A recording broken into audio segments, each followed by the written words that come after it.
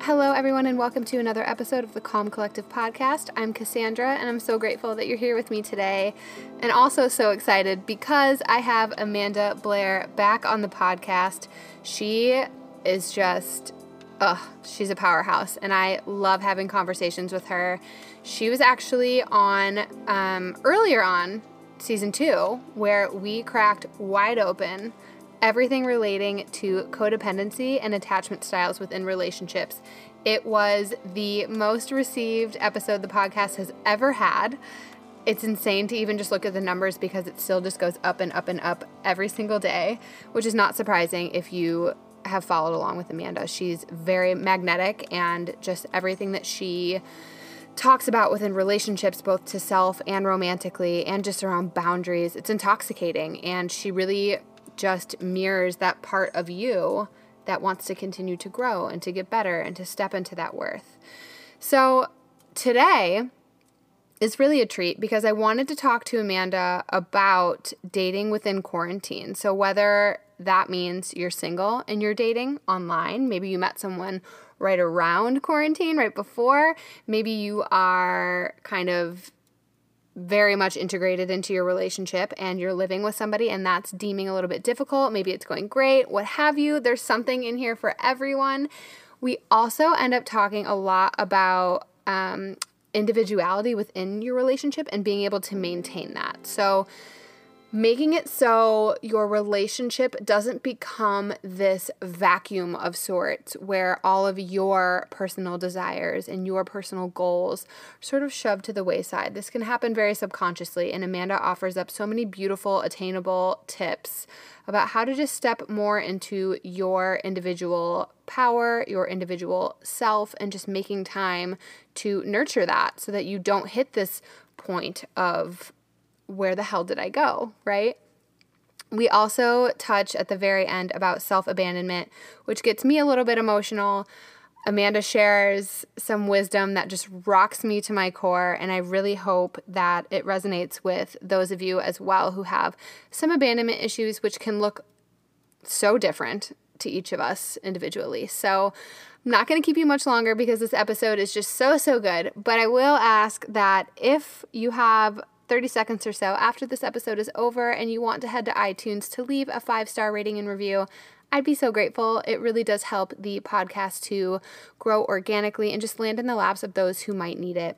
And if you know anyone who you feel like this episode would land really well for, I do encourage you to share. It really helps the podcast again. And it also helps Amanda and get her message across and just her ability to crack wide open with her beautiful, vulnerable self for all of us. Thank you so much and enjoy the show with Amanda Blair.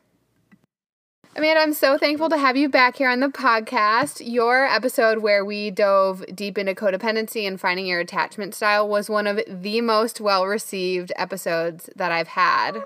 Yeah, so I'm so excited to give the listeners more of your wisdom.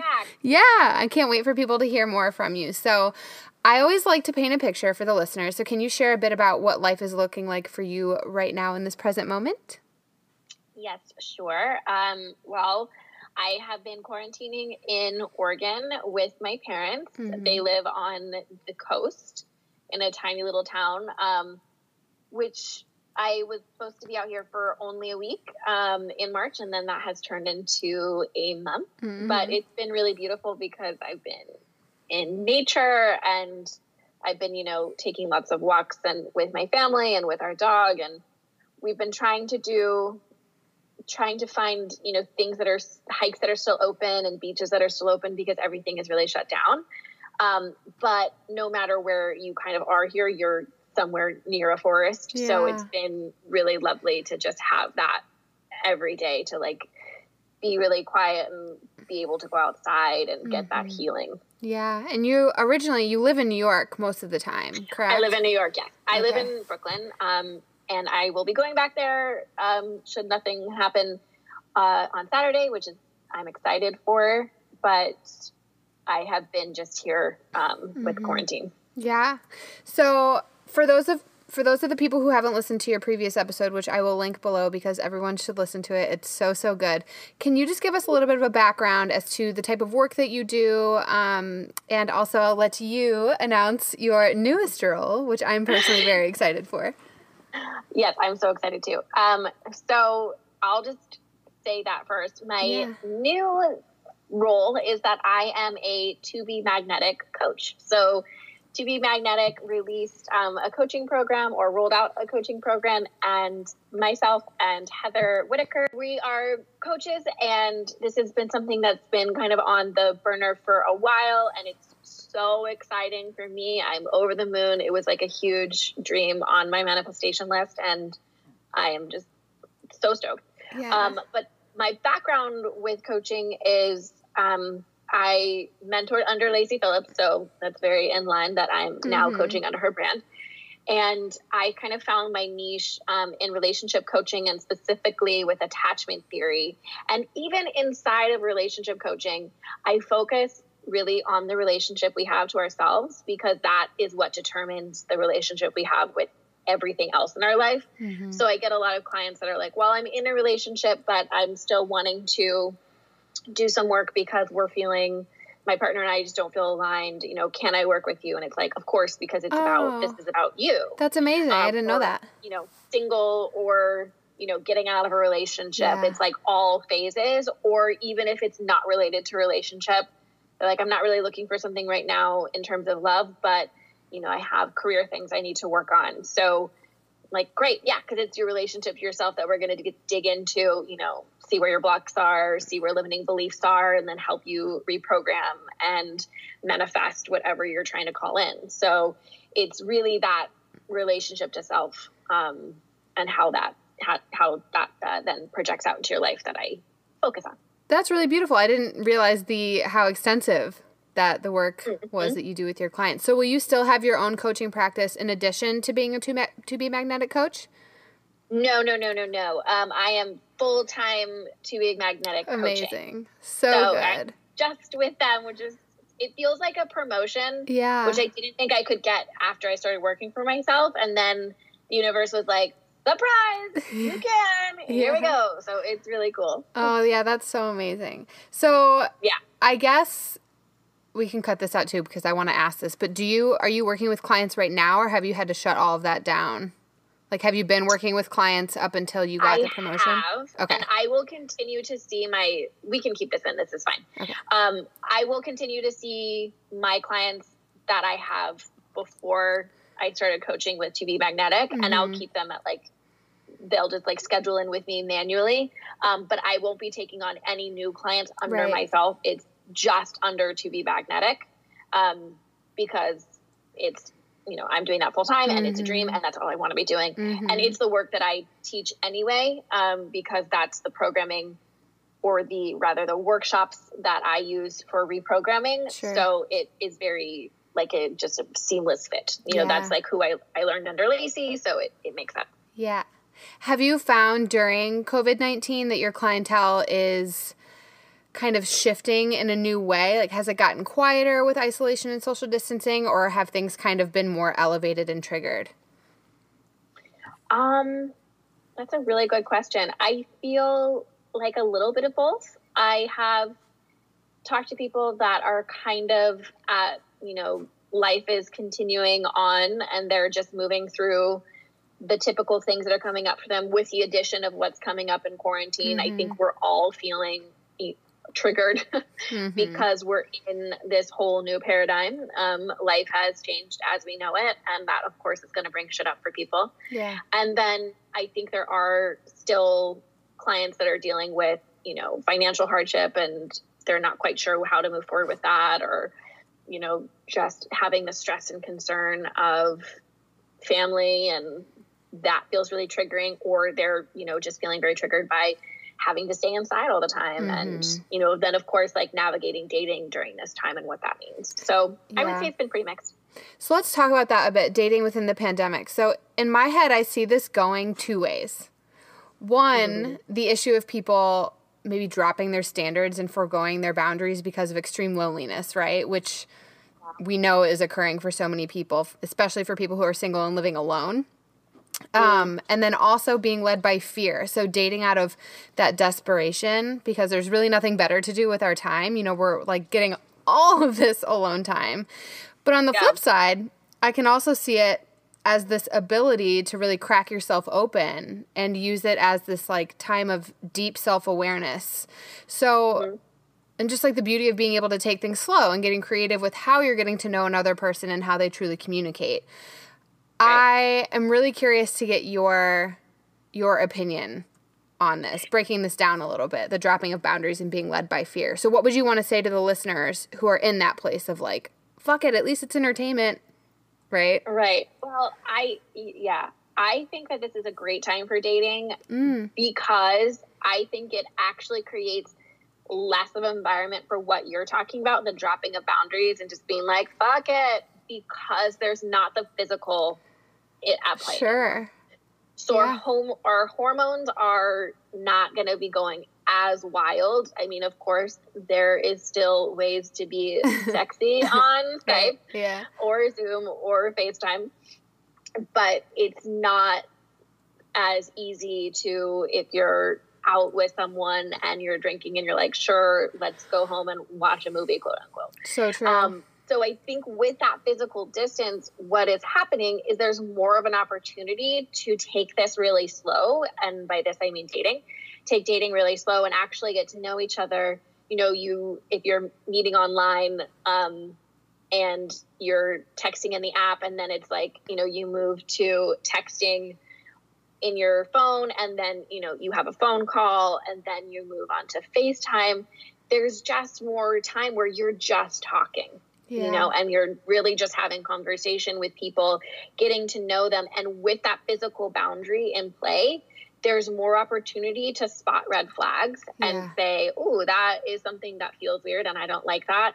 And there's so much lower stakes that I think it's so much easier for people then to walk away from something that isn't working, or they see like, oh, that's not what I want, or like, oh, that's rude, he showed up to our FaceTime date late, you know, things like that. So I think this is actually a really great opportunity to step more into boundaries. It's like you're getting help with your boundaries because there is this automatic wall there that you both can't really climb. You know, we can't be hanging out with new people because we're supposed to be being quarantined and safe. And I think that's really helpful at this time. What about the passing of tests? Do you feel like that would be harder to navigate when it's all over technology? Because I think a lot of times it's like kind of this feeling that you can get when you're looking at another person and you're like sharing their human energy, right? What do you think about that? No, I think tests are really easy to spot right now. I mean, I should say it will be easy if you've been really doing the work. And by doing the work, what do I mean by that?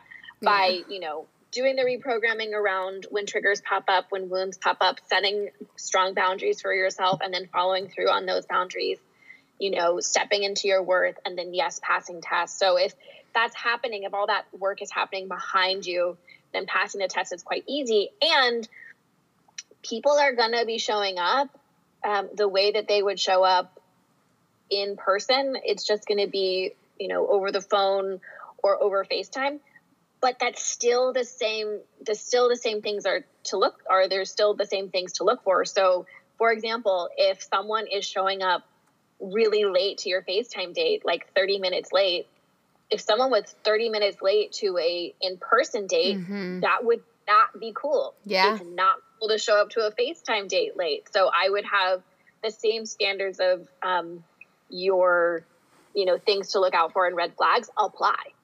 And, you know, and hearing you say that, I'm thinking to myself, it's actually beneficial from the standpoint, too, that people tend to say things a lot more freely via text message, that it can become very easy to be like, no, thank you. You know, like those boundaries are kind of dropped for people when they text. So you'll learn very quickly if that is the kind of communication. I have clients that are talking to me about, you know, what they're experiencing out with when they're dating virtually. Yeah. And, you know, they're running into people online that are like, oh, talking about sex right away. And so it's like, hi, huge red flag. Bye. Yeah. You know? 100%. And that's just such an easy thing to be like, nope. Because I think when people are in this quarantine, we're really being more of ourselves in good ways and in not great ways. But when someone is showing up in a not great way, awesome. That's so great, because then it just shows you very clearly, oh, you're not what I'm looking for. Amazing. Mm-hmm. And it's just clearing the bullshit out of your path. Yeah. So I think right now it's easier. Yeah. Also because there's not a lot of investment, because you're just talking on the phone. Not to say that you're talking to someone for 2 months on the phone, you're not going to have some investment. You totally will. But it will feel less, you know, I think painful if you've been on the phone with someone a couple times and you see a red flag, to be like, I'm not really looking to talk to that person anymore, versus like you've been out on 4 to 5 dates with them in person, you've made out with them, you know, they held your hand, all these like little romantic things happened, to walk away when you see a red flag. So I feel like this is actually a great time for the practicing of boundaries and spotting tests and walking away and remembering that like you need to keep things low stakes, you know, and that we're coming from a place of worth and wholeness, so that we're not looking for anyone to complete us. You know, we're already complete. And so anything is just an addition to our lives versus kind of creating that life for us. Absolutely. And I feel like that's a great time to really get into that zone, because we do have all this time to work on ourselves, which is a benefit, and also I'm sure a little overwhelming, but you know, if we use it to our advantage. It's been funny too for me personally. I'm just going to admit this here, because why the hell not? But so within dating, I know I have this podcast and I'm an open book, right? I put it out for anyone to hear. And when it comes to dating, obviously I'm not going to hold back. I always say like, I'm a photographer and I have a podcast. Those are the two things that I put most of my energy into and how I make my money. So the minute I say, I have a podcast, what's their follow-up question? Oh, what's it called? And you're like, oh, shit. Like, oh, God. So it's been this weird thing for me where before I would have this panic attack and, like, maybe not even respond and just be like, no, because it's, like, such an open window for them to just literally learn so much about me in one sitting. They can listen to whatever they want. And this time around, I've really had that, I'm swearing a lot today, but it's fine. I've really had that fuck it mentality where I'm like, if you want to dig, get to digging. This is going to be the easiest way for you to learn about who I am. And if they like it, great. And if they don't, great. You know? So it's been this really healthy. It's just another way to like clear bullshit out. Absolutely. You know? If they were turned off by whatever they heard on here, amazing. I'm so glad I don't have to spend time, you know, having a conversation with you that probably wouldn't really go anywhere. And we can figure that out right now. I know. Like, I personally have had, this is going to sound mean, but I had someone that I matched with a while ago, online dating, and he was a stand-up comic, and he sent me his stand-up comedy routine, and I just did not find it funny at all. And I was like,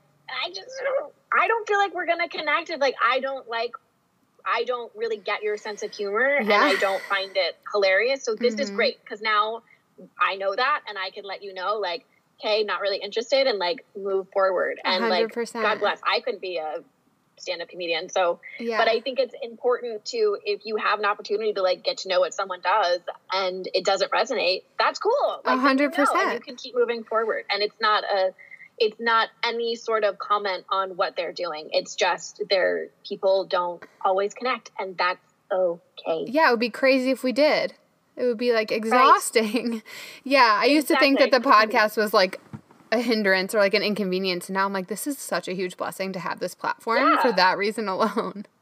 Hell yeah. Yeah. Hell yeah. And it's just another way to be vulnerable. It's another way to bring any of those shadow aspects to light, because that shadow of you being like, oh, I don't want them to listen and feel vulnerable, is because then there's a part of you that doesn't feel worthy, that feels like, oh, if you get to know the real me, then you won't like me. right? And we want to bring that to light, and so that we can integrate it and find wholeness, versus keeping it back in the dark and in the shadow, so that it's just tearing, and not tearing, but rather pulling us down and preventing us from showing up as fully as we can. Like the more opportunity we can create for ourselves to own that shadow, the better. Yeah. Let's lean into that for 1 second, because I'm sure so many people are hearing you say that and being like, yes, I have been there. I mean, I know I have before. So outside, I'll link all of To Be Magnetics workshops, because I'm saying this to all of you as someone who does them. They are so powerful. But for anyone who hasn't, or is just looking for maybe like a tip or two, what is a way that someone can kind of lean into that when they're feeling that shadowy shit arise? Well, we just updated Shadow. So I highly recommend people who are in the pathway who haven't revisited in a while to go grab that. And if not, you don't want to get in the pathway, you can also buy that a la carte. But one of the ways that it's suggested in there is to own any aspect that's in your shadow as much as you can publicly. So, for example, it would be like if you feel insecure about the fact, I'll just use the personal example. I barely got into college. I got in on a technicality because I got a D in my chemistry class because it was 0 period, which meant 6:30 a.m. and I'm a terrible sleeper. So I missed 30 days of class once because I overslept. And I got a D in math because I'm terrible at math. So I didn't take them for summer school, and they told me I didn't have to. And then when it came time, they were like, nope, you can't. But then they had said, so they let me in. Anyway, technicality. I felt really ashamed of that. And like, I was stupid. So I held that behind me and kept it as a secret for a very long time. Then I just started telling people. So I would tell people that I just started dating. I barely got into college. It was on a technicality. I would tell friends of friends that I really admired, but I didn't know if they liked me or not. I would just like throw that out into conversation when it was brought up in context, not just like randomly shouting that out to people. Owning it here on this podcast. So I'm just, the more I speak it out now, it like affects me. Not at all. I don't even register it as embarrassing. I'm like, yeah, that happened. Cool. Whatever. I'm still very smart and I'm still very capable. So the more that you own something, so it can be like on your Instagram, you can get on stories and say, I want to share something with you guys that I felt really insecure about. I got into college on a technicality. That's what happened. Blah, blah, blah, blah, blah. Here's the story. Here's how I felt about it. Share with me, like, what's something that you feel insecure about? Or when you're in conversation with friends, like on all these Zoom calls that we're having, ask a question, be like, hey, everyone, share something that you have felt like makes you unlovable or like not worthy. And, be like, I'll go first. This is mine.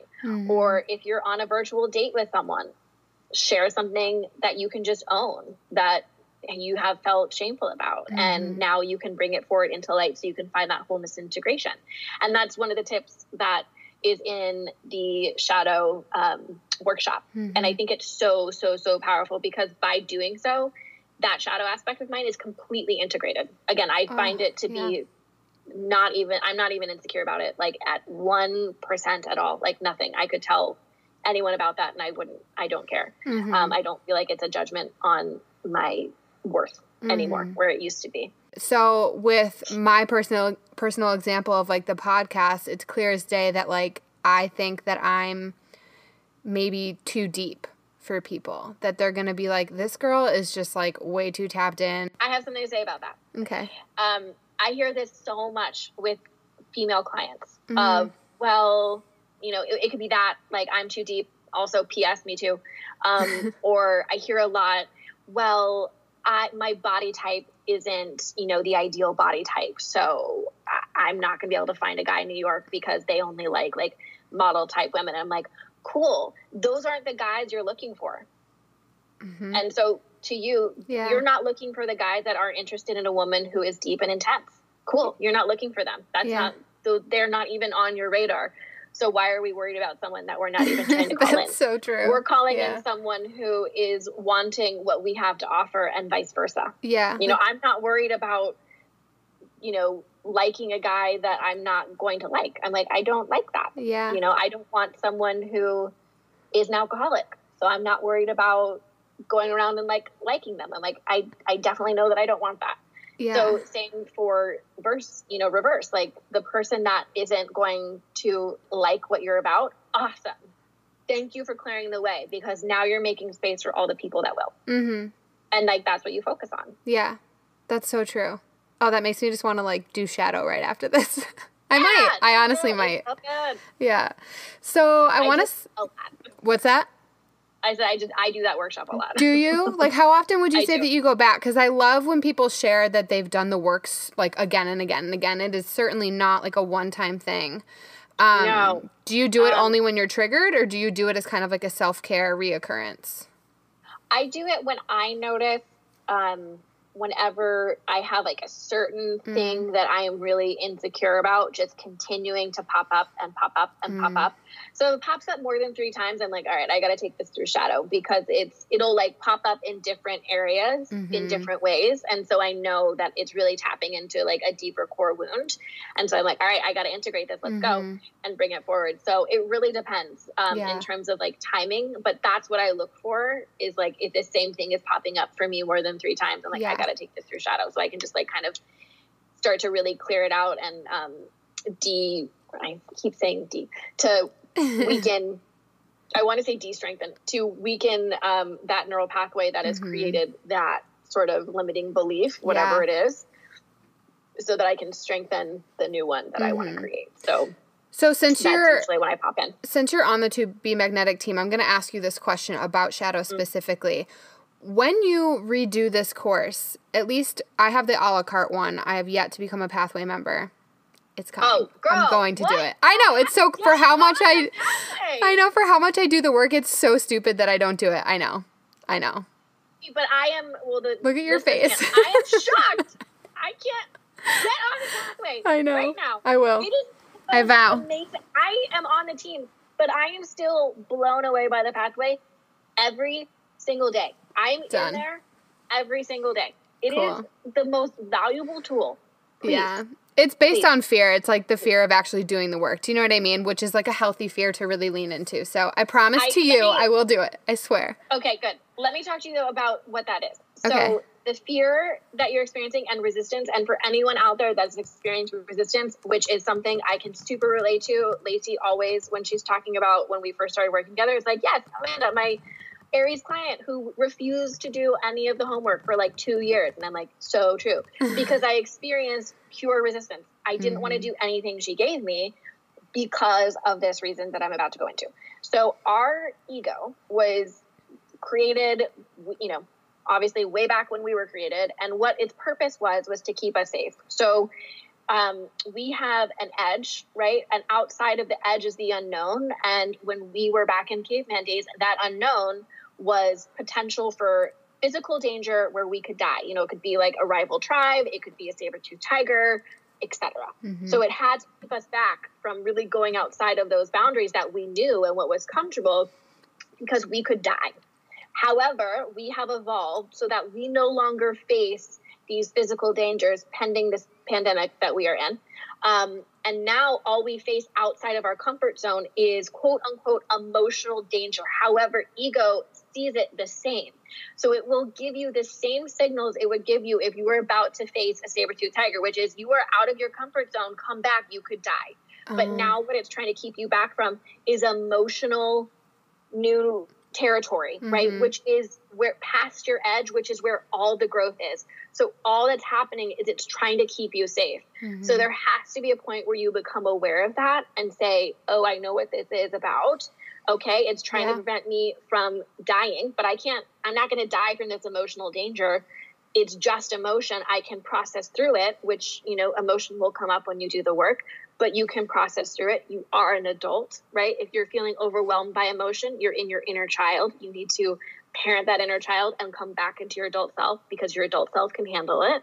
So good. And keep reminding yourself that that's what that is, so you can override that system and move forward. Oh, that's so beautifully put. Yeah. So, and then within the shadow work, I don't know, because you said it's updated, so maybe this isn't even a piece of it now. What would hold me back was that when you are to reach out to 3 people in your inner circle for the feedback, I would want to do the work again and be like, I feel bad, like asking some of the same people to give me feedback. So do you have to keep doing that? I mean, I think it's really powerful. I think it's powerful to ask different people, and you might be like, oh, like I don't have 3 other people to ask, but you do. That's just resistance. That is simply resistance. And it could be more powerful even to ask people that you're not as close with. Because people that you're not as close with are going to have a different perspective on you. Whereas someone that you're very close with, like a best friend, is going to have a lot of justification for any shadow aspects they see in you, because they're going to be like, well, I know her history. Whereas like, you know, a coworker who you are on like a friendly basis with and have like some sort of, you know, friendship, even if it's very casual, is going to see you differently. They're just going to see something and be like, that's fucking weird, versus like have that whole backstory for you. That's true. So I think going outside of your immediate circle, you know, the next time you do shadow and you ask 3 people can be really powerful. Yeah, that's always the part that holds me up, and therein lies the work. That's where I get really scared. I'm like, I don't want to hear what people have to say. That like is going to hurt my feelings. So but like, that's a shadow aspect that you can integrate. Yeah. You know, and this ties right into the idea that you don't want a dude to listen to your podcast. So you have this fear of people actually knowing you and seeing you and actually allowing your full self to be out there, because you're fearful that that person isn't enough, that there's something wrong with that person, that that person's broken maybe, or that you are hiding who you really are, and like this front that you put out isn't the real you, and the real you is something like dark and scary and weird and broken, and you're gonna hate it, you know? But that isn't true. And I know that because I used to feel that way about myself. I was like, I am a terrible human, and if people were to actually know me, they would figure that out, and then they would hate me. And that was not true. I am a great person, and I'm not a terrible human. And I really had to start looking at my shadow and integrating it to figure that out. And once I did, it wasn't scary. I think too, and I know that you're a projector as well, but I think too, also learning my profile as a 3/5 and knowing that like it's literally within my DNA of sorts to actually experience the human elements of life and then share them has been like one of the biggest gifts I've ever been given. It's like a permission slip, right? To just be like, I'm just sharing my experience. I'm not pretending to be an expert. I'm literally sharing and supporting in any way that I can. Right. And I mean, I think there's a couple of things in there that I want to touch on. One, like using labels like, you know, we have in human design, like we're a projector or, you know, 3/5. I think can be super powerful if you're using those as a ladder to get out of some sort of construct that you've created in your head. However, so it's like helping you get to a next evolution, and you're not using it instead to collapse inside of, right? So it could be like with the projector thing, like, oh, well, I have to wait for the invitation. What I've discovered inside of being a projector with that is, for big things that I don't need, things that I just kind of want on my manifestation list, yes, I don't really have to go out for those. They truly do come to me. But I'm in my worth about it. I'm not just like sitting on my couch, quote unquote. But like you could collapse inside of that and just be like, well, I'm just going to sit back and not put myself out there at all and not do any of the energetic work on, you know, that's on my end, and just like wait for all these invitations, and then they're not coming, and then you get frustrated because you're collapsing inside of something. So if you're going to be using a label, use it to climb out of whatever construct has happened in your brain. I call them like little black holes when you're just like spiraling inside of something. Use that to get out. If it's not helping you get out, throw it away because it's not working for you, and like use something else. But don't collapse inside of it, because that will just cause you to feel frustrated and like stay small. And like, we don't need small, we need big and bright right now. 100%. I'm so glad that you said that. So glad that you said that, because I think human design is really beautiful, but it also can, be used as a crutch and like a way to almost like paralyze yourself from doing what it is that you want to do. And back to even dating, for all of our projectors out there, waiting for the invitation within dating can be a real mind fuck if you let it, because you're like, oh, I just want to ask this person if they want to have a phone call, but you're like, I'm not supposed to. What? No. Well, and I talk about this with clients about like being in the masculine and being in your feminine and like what that means. And, you know, feminine is like receiving. However, Lacey, on the last podcast episode, people asked a bunch of supportive questions, and one of them was, I like this guy and I want to ask him out, but I want to be like in my feminine. So can I do that? And she had a very good point and was like, well, what is that like feminine essence to you? Is that feminine essence that you like go and seek, you know, what you want and you like ask someone out, or is it that you don't like, and that's really what matters. And I think that is very true. Like in terms of if we're just using waiting for the invitation and dating, like you can still just casually throw out like, hey, do you want to have a phone call? And if they're like, nope, then great, moving on. And if they are like, yeah, like, cool, great. Yeah. And you're still being in like a feminine energy. Yeah. It's just really, are you coming from a place of like worth and you feel really amped up and like stoked and you're going to be good either way? Or are you coming from a place of like desperation where it's going to, you know, push you into a dark hole if like someone says no, if you invite them to something, you know, I think those are like deeper things to really look at inside of those. And if it does, again, going back to the shadow work, you have some work to do. Yeah. Exactly. So I want to segue into a different topic, and I'm just going to come right out and ask your opinion on this. Right. So why is it so easy for us to set aside the things that light us up or that we want to accomplish once we get settled into a relationship? I think that is because we have put this premium on getting into a relationship before we got in one. And we were, in a sense, waiting for it to come in and complete us. And even though, you know, if we had this sort of thing where like, I'm good, like I'm like an independent woman and like I'm fine and whatever, I'm like doing my thing. You can still have that going on in your logical mind, but in your subconscious mind, it can be like, yeah, but I'm not going to be complete and or good enough and or worthy until I find this relationship. And I think that really shows itself.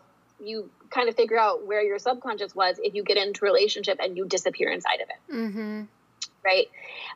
It's also sort of coming from a place of you codependency and not wanting to rock the boat, wanting to always make sure that you're pleasing the partner, that you're being who they want you to be, versus who you are, and standing in the worth of that. And if they don't like that, there's a potential for that to cause a rift and for that person to leave you, which would be very scary for someone who has abandonment issues, which is like nearly 90% of us. I was like raising my hand. Yeah. Right. So that is something that we're always kind of struggling with, right? Which is like going into like the attachment style that's going to be like someone who's anxious. Right. So I think when we get into that situation, if we're like in a relationship and it's just like, oh, like all the things that I love, I've just like thrown out the window. That's just indicating to you where your subconscious was when you got into that relationship, and that you're probably dealing with some sort of insecure attachment style. Does this mean that, you know, the relationship is bad and that you need to get out of it? No. If you're in a happy relationship, and I don't want to say happy, if you're in a healthy and balanced relationship, if you start coming into your own and pulling back into your autonomy versus codependency, your partner will love and support that. Because it's, you know, balanced and whole, and they're doing the same for themselves. So it's not a death sentence if you realize like you have just lost yourself in something, but it definitely is a wake-up call to start doing the work, to create space for yourself, to find that autonomy once again. Yeah. And I mean, the freaky part is that, at least for me, it had always been really subtle. So it's not like I've woken up on a specific day in a relationship and been like, oh, I'm no longer going to do this thing anymore. I just sort of like let it drift away, even certain projects that I had been thinking on and wanting to bring to fruition. But so to the last point that you made, then why is it that those things generally don't come to the surface, or they get pushed back up to the surface once we've been like punched in the stomach? So like gone through a breakup or left by someone. Why is it then that we're like, now I'm going to create this thing that I said I was always going to create, and then it's all bets are off?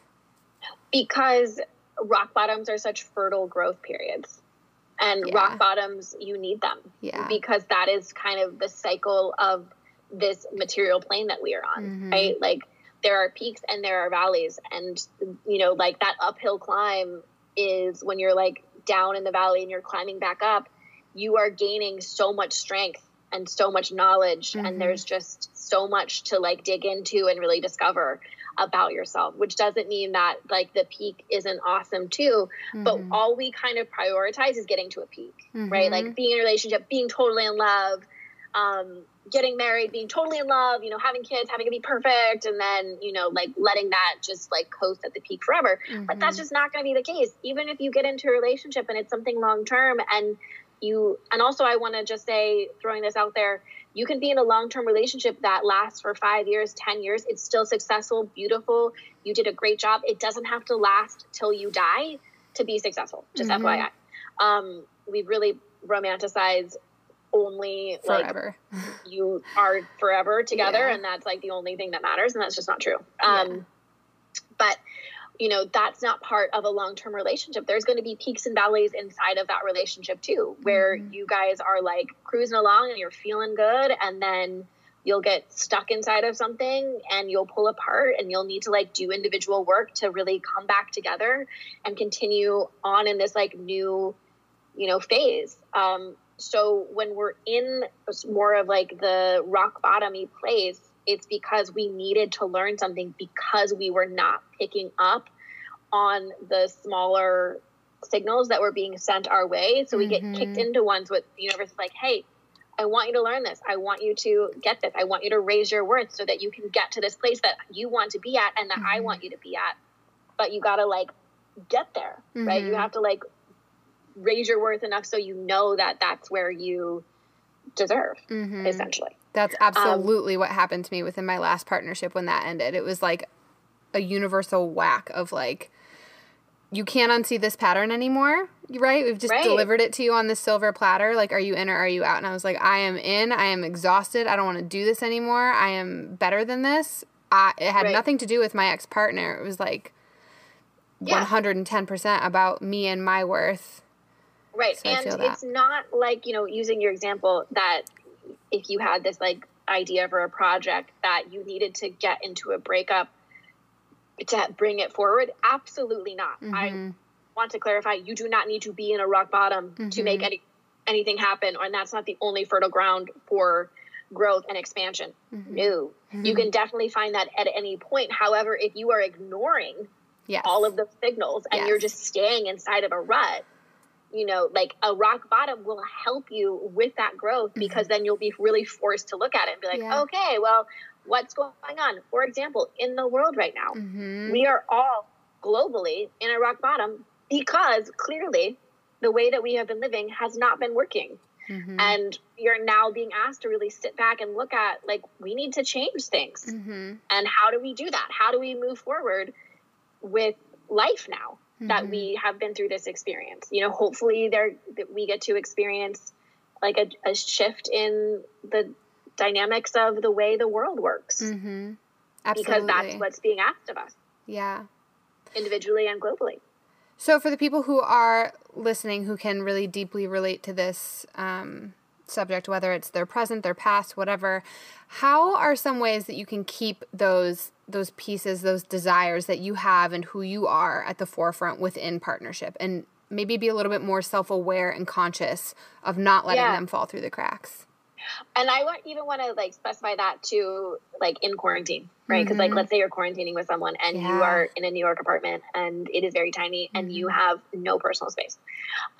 So the way that you do that is you create that for yourself. So I would say if you're like quarantining together in a relationship, make space where you go out for walks, you know, in the morning, in the afternoon, you know, in the evening. Maybe it's like you're taking all those walks alone, and you're taking 2 of them alone or 1 of them alone, whatever works for you. But you're using that time to like do things that you love, that are passion for you. So maybe you're like running on one of those because you want to like work out or feel good, or you're listening to a podcast, or, you know, Heather, my fellow To Be Magnetic coach, gave a great tip that you can do DIs when walking in nature. So maybe you use one of those walks as time to go and do this work on yourself and, you know, dig into old wounds and limiting beliefs. And you're creating that space for yourself to still dive into that self-care, to dive into the things that feel good for you and that help you in your growth. And then also I would say create space for you to have alone time in all areas. So maybe that means if you still have an apartment, like you guys are just quarantining together, but you still have your own space. I have a friend, she's in a new relationship, they're quarantining together, but like every other week she goes back to her apartment and spends like 3 or 4 days there. And she, you know, does like face masks and dives into just things that she wants to do on her own, and, you know, listens to the music as loud as she wants, like all the things. And she really creates that space for herself so that she can do that. And if you are living together and you don't have that option, I would say like create little like pods. Like the room is, you're going to be like, okay, you're going to be in the room for like an hour and I'm going to be in the living room. And we're just going to create like a separation. So do whatever you want in there. I'm going to be in here. Like, I just need some privacy. Like, then you can like dance around, you know, if that makes you really happy, or call your girlfriends and have a chat, or whatever it would be, paint, you know, whatever the things are that you feel really passionate about that make you feel like you and that you're still paying attention to you. Reading, you know, diving into a project you've been wanting to dive into. Create that space. It's possible at any point. It's just you having that conscious awareness of, I need to create space for myself because I am still an autonomous being who's responsible for my own happiness, my own peace, my own fulfillment. So what are those things that create peace and fulfillment and happiness for you? Now, how can you go create those for yourself without relying on your partner? So your partner gets to add to that for sure. They are not the meal, though. They are like the garnish on top. So what is creating the meal for you? And how do you create that for yourself? And if you're like, I have no idea, great. Grab your journal exercise, grab a journal, and then do this exercise. Write down what makes me feel fulfilled, what makes me feel at peace, what makes me feel happy. And it can't be anything that includes your partner for this exercise. Love that. And then whatever that is, start adding those things back into your life. Like maybe it's, you know, you love reading, so create time to read. I've been reading a book a week and it's been awesome. You know, exercise or projects, create time for those, create, you know, action steps inside those projects, reach out to expanders. We all have time. So like you can ask more questions for people that have, you know, are doing things that you want to be doing. How did they get into that? And start digging into that for yourself. Yeah, and if it doesn't feel like second nature to block out that time, something that's really helpful for me when I get into a rut of keeping myself too busy on things that like don't have to do with myself is figuratively adding it to your, or literally adding it to your to-do list. Blocking out time in your calendar every single day. Totally. Go read for 30 minutes, or like go take an Epsom salt bath, give yourself an hour, or, you know, it might seem silly to write little things like that down amongst your to-do list, but it's really helpful to get you into that mind frame of like, this is a priority. Right.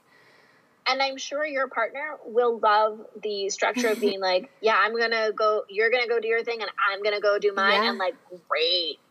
Like that is awesome. That keeps inside of this quarantine too, that can keep things really fresh. If you're like actively taking time of like, you stay in there for like an hour and I'm going to be in here for an hour so we can both like just have some space and do our thing and have some like pretend alone time. Yeah.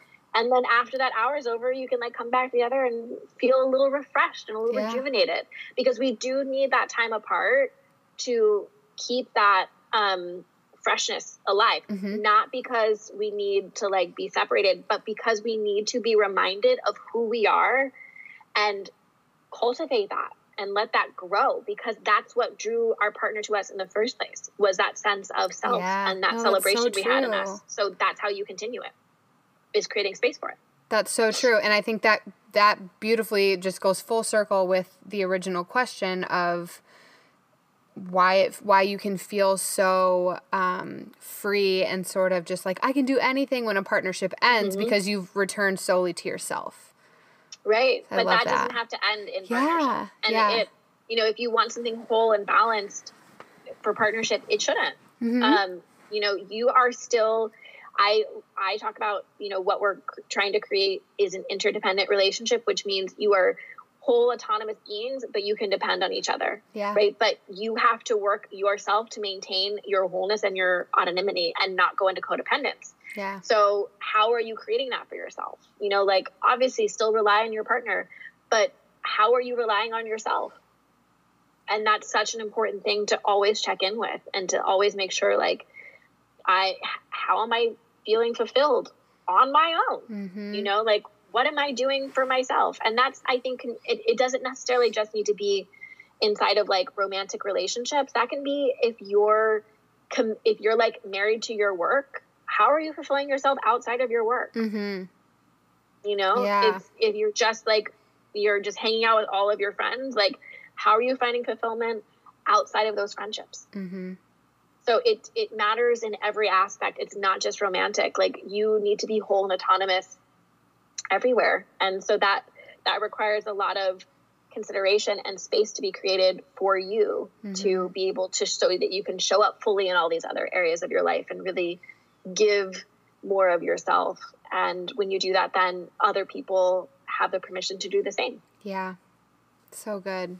So what about, I want to talk about self-abandonment, because this is something that I see often.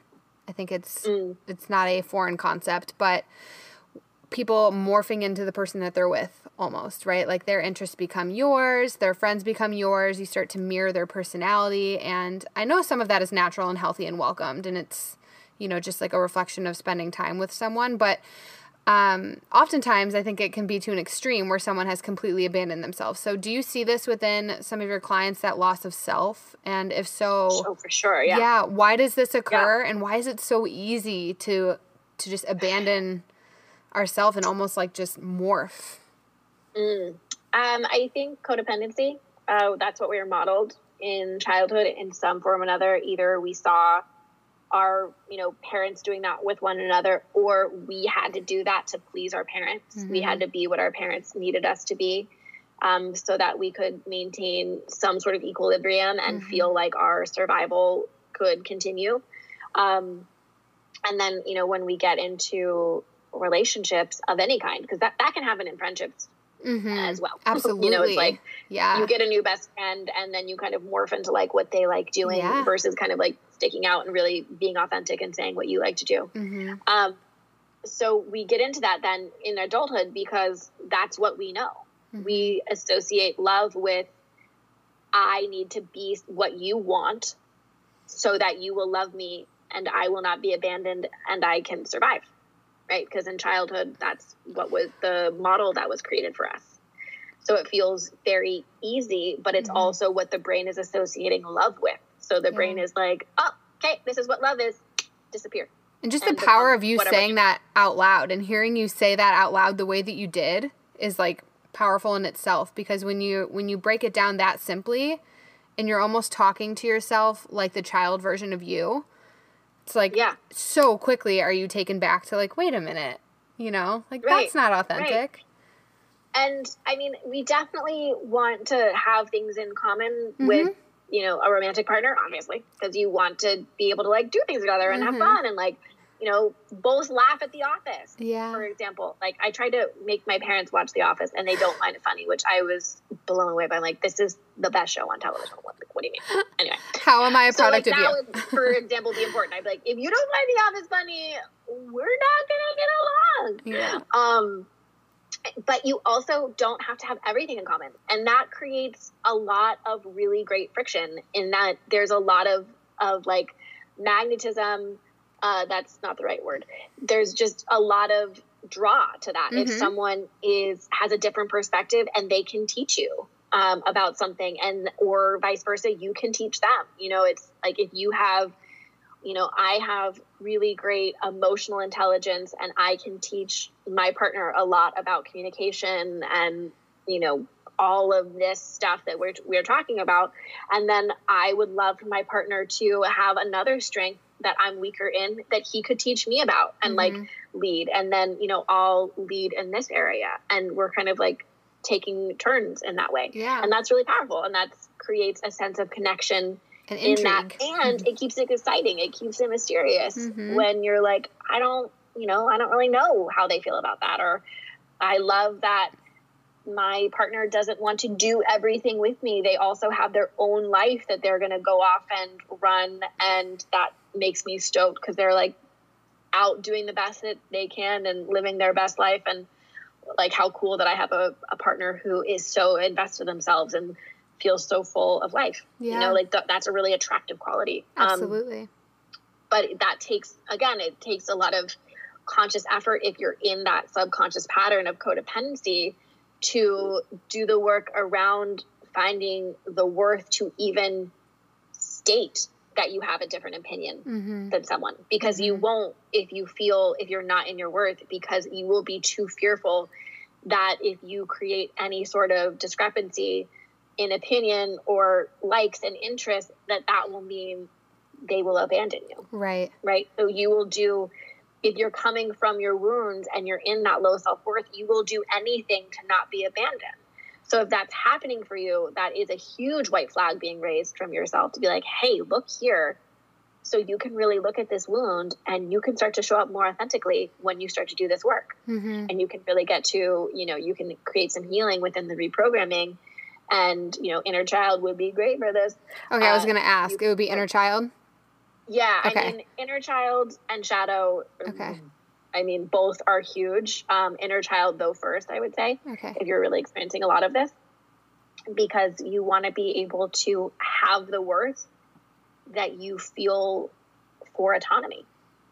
Otherwise, you won't do it, because you'll be like, hello, if I'm autonomous, then I'm going to be abandoned, which isn't true, And even if you are broken up with, you're not being abandoned. Adults cannot be abandoned. Children can. So if you're in that fear, again, you're in that inner child state and you're not in your adult self, which is, I have this conversation with my clients all the time. I'm like, you are your 5-year-old self.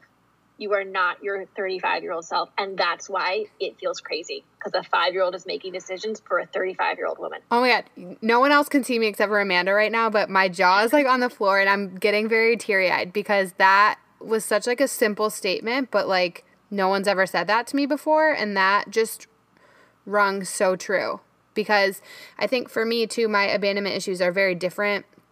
Some were like issues that I was clinging really hard onto, even though I knew that like they should separate. And so again, the rock bottom hit, right, for two of them. Right. And then even abandonment as far as like like my dad passing away to me felt like a different kind of abandonment. And I've never had it articulated so well, where it's like, you feel crazy because the 5-year-old version is making a decision. It's very powerful. And that's what I think always what I'm trying to convey to my clients. And, anyone that is doing this to be magnetic work. And, this I learned from Lacey. It's like, we are not broken. We are not crazy. So this work is not to fix you. This work is not to, make you sane. What this work is doing is peeling back the programming that is telling you those things are true, to show you your actual truth, that you are whole, you are divine, you are exactly as you should be. And like, it's just bringing yourself home to the things that you already are and peeling away the things that you are not. Ugh, and that's it. It's so good. So, okay, I want to close out with some rapid fire questions, if that's okay. Okay, great. Yeah. So in this season of life, what are you most grateful for? I am most grateful for career, because I spent so much of my 20s thinking that I was worthless and couldn't do what I wanted to do and didn't have any capabilities or talents or skills. And I am so grateful for this work, for Lacey in particular, for showing me who I really was, and that I do have a lot of skills and I have talent and I have things to offer the world, and I am very capable, because it is so empowering to step into myself in this career sort of way. And I have to say, just like from an outsider's perspective, I know we've connected in the past, and I follow you on Instagram, but like, it's so clear that you are just so born to do this. It just, it's so effortless, like the things that you share and whatever. So I'm very excited for you. It just looks and it feels very aligned. So that's awesome. I will receive that. I'll take that. Good, you should. What's something that you, okay, this might go hand in hand, but what's something that you value about yourself? I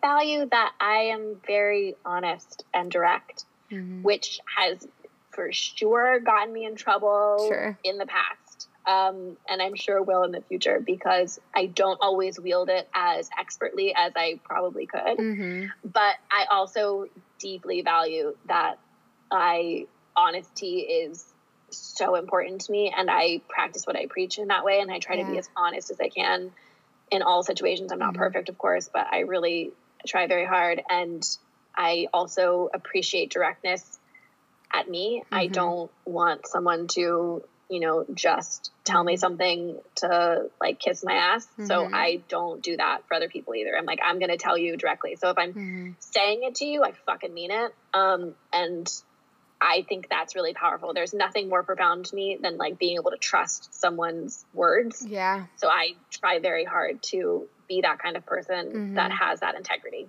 I'm just curious. Are you a fire sign? Yeah, I'm an Aries. Yeah. Okay. That makes sense.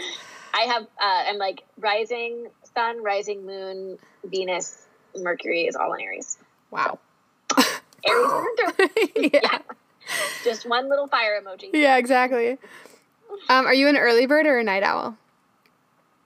This is a great question that I do not know because I have insomnia. So does my mom and so do my brothers. It like runs in our family, and I really struggle with sleeping soundly. So if I'm getting enough sleep, I wake up at like 6:37 quite naturally. If I'm getting a terrible night's sleep, then I wake up at like 8:30. So I love mornings.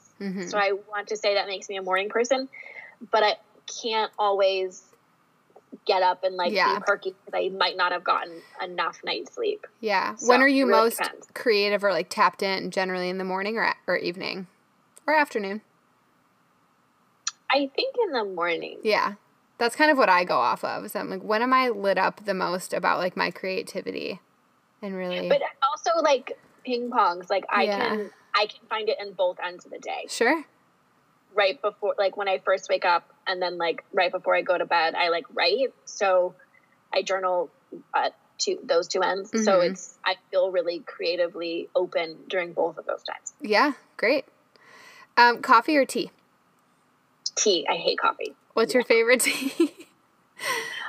Right now, I love dandelion. So my mom has this insulated mug here at her house, and it keeps your tea warm all day long. So I can like nurse one cup of tea for like 5 hours, and it's awesome. Is that just accidentally going to slide into your suitcase on Saturday? Back to New York? Yeah, she was like, I have one, you can take it on. Oh, like, that's nice. Thank you, I need it.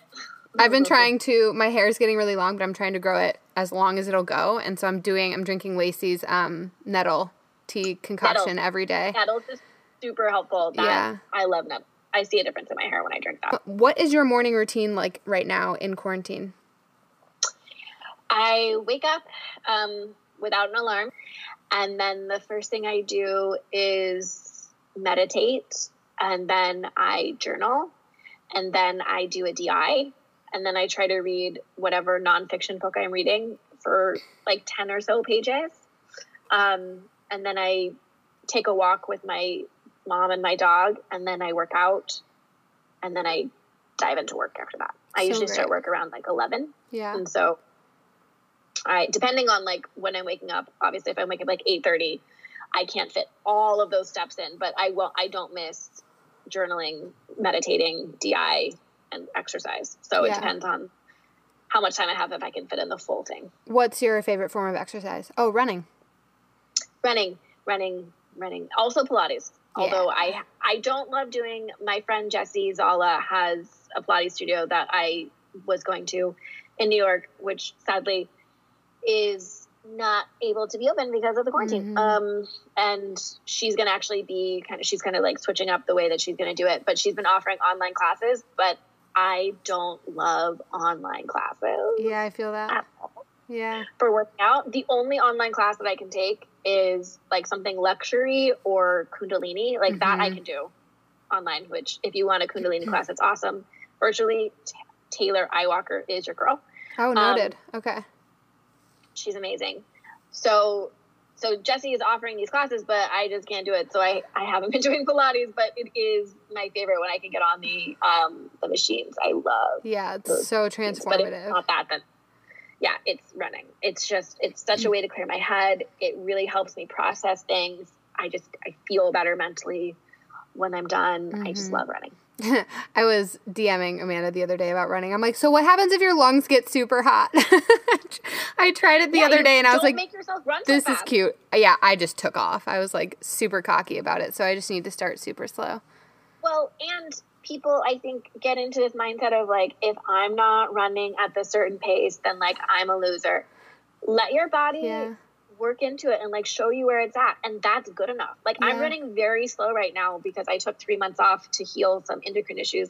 It didn't really help, but I did it, and I'm having to like get back into the shape that I was in, where I was running, which is not even fast. First of all, I just am a slow runner. It was like 9:30 per mile, and right now I'm at like, I've got myself back to like 10 minutes per mile, but I was like 10:30 for like the last month, and that's totally fine. Yeah. Like I wasn't. It's personal. Bummed or like I need to run faster. It was just like I will get back to that old standard of mine, and I'm okay with it taking time. So I think people just need to like let themselves be where they are. That's so true. That's good advice. I also have a question about the DI. You do it every morning? I do it every morning and every evening, and then if I can't make it twice in a day, then I do at least one. But what if you don't have something that's like coming up as a trigger? I do it for reinforcement. Okay. The thing about neuroplasticity is it takes time, and so you want to constantly be reinforcing the new neural pathways you're creating versus strengthening the old ones. Okay. So the more you're strengthening the new neural pathways with DIs, the more you're weakening your old neural pathways, right? And that just does take reinforcement. So I do it to reinforce what I'm trying to create. So like right now, for example, I'm working with some DIs within the up level workshop because they're really good for reinforcing, and I love them. They just make me feel awesome. So that's typically how I start my day, is like with these like feel good ones. And then when I have something come up trigger wise, I do that in the afternoon, and or if I'm working through a workshop, I do it in the afternoon. Okay. So like morning and night for me is like reinforcement, and then an afternoon would be like if I need to do work around something. Got it. Okay, and you're speaking from the DIs in the pathway too, because I only have access to the one. Yes. Got it. You need that pathway. I'm going to do it. I swear. If you don't have, if you're like doing a DRE and you're doing the same one at night and you don't have like a lot coming out in the journal exercises, that's okay. Like you can still do the DRE. It's good for reinforcement. I love that mind frame. Yeah, that's good. Yeah. Okay, if you were a color, what color would you be? That's a great question. I think like a light greenish blue. I don't know why. My own color. My own color. A combination of colors? Yeah. What do you mean? What song or musician is on repeat for you right now? First of all, I am loving Fiona Apple's new album. Oh, she has a new one. Fetch the Bolt Cutters. It's awesome. Okay. Phoebe Bridgers and Perfume Genius. Oh, it's so good. Awesome. I'll link that. I'm trying to collect as much music as I can to give out to the community, because I feel like music is just so healing and good right now, and just to get new artists. Also, Harry Styles' album is fucking awesome. Love him so much. It's not even embarrassed. Yeah, good. He's so good. No shame. Yeah. He's a very talented man. He's a very talented man. He might have started in a boy band. Don't care. Kid has so much style. Love his androgynous style, and I love his music. It's really good. Yeah, he's like this day's Justin Timberlake. He's like this day's like someone way cooler than Justin. No offense, Justin, because I know you're listening. Like, no offense, JT, you cool, but Harry Styles is like, So I know you've been reading like rapid fire. I've been jotting down a lot of the books that you're finishing. So do you have a favorite out of, let's just go with the favorite of the books that you've read so far in quarantine? One that sticks out? I think right now my top two, and I really liked reading them actually back to back, was Norwegian Wood, which I cannot pronounce the author's name. Okay. So it's a Japanese author. Okay. Not gonna do that to him. And then Blonde by Joyce Carol Oates. So when you think of being human, what's the first thing that comes to mind? Messy. I love that answer. That's so good. It's very messy to human, but it's also very, there's beauty in the mess. And then lastly, where can people find you? You can find me at tobemagnetic.com under one-on-one coaching. We're celebrating. Excited on that. Yeah. Very cool.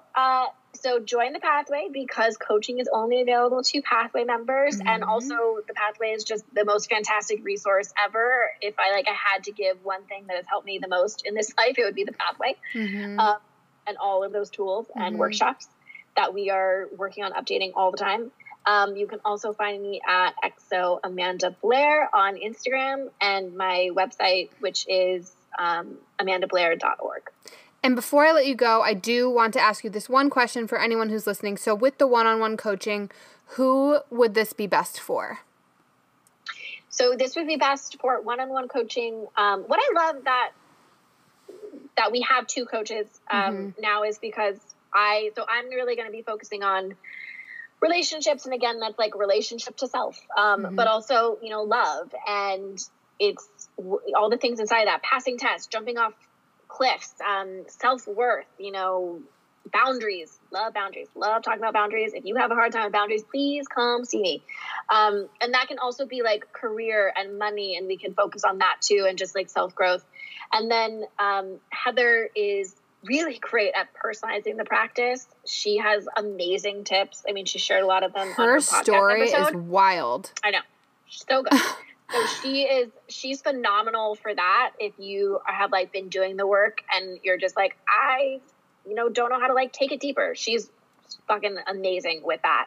And she has a lot of career stuff that she can help you work through, and money too. She's done a lot of that for herself, which is amazing.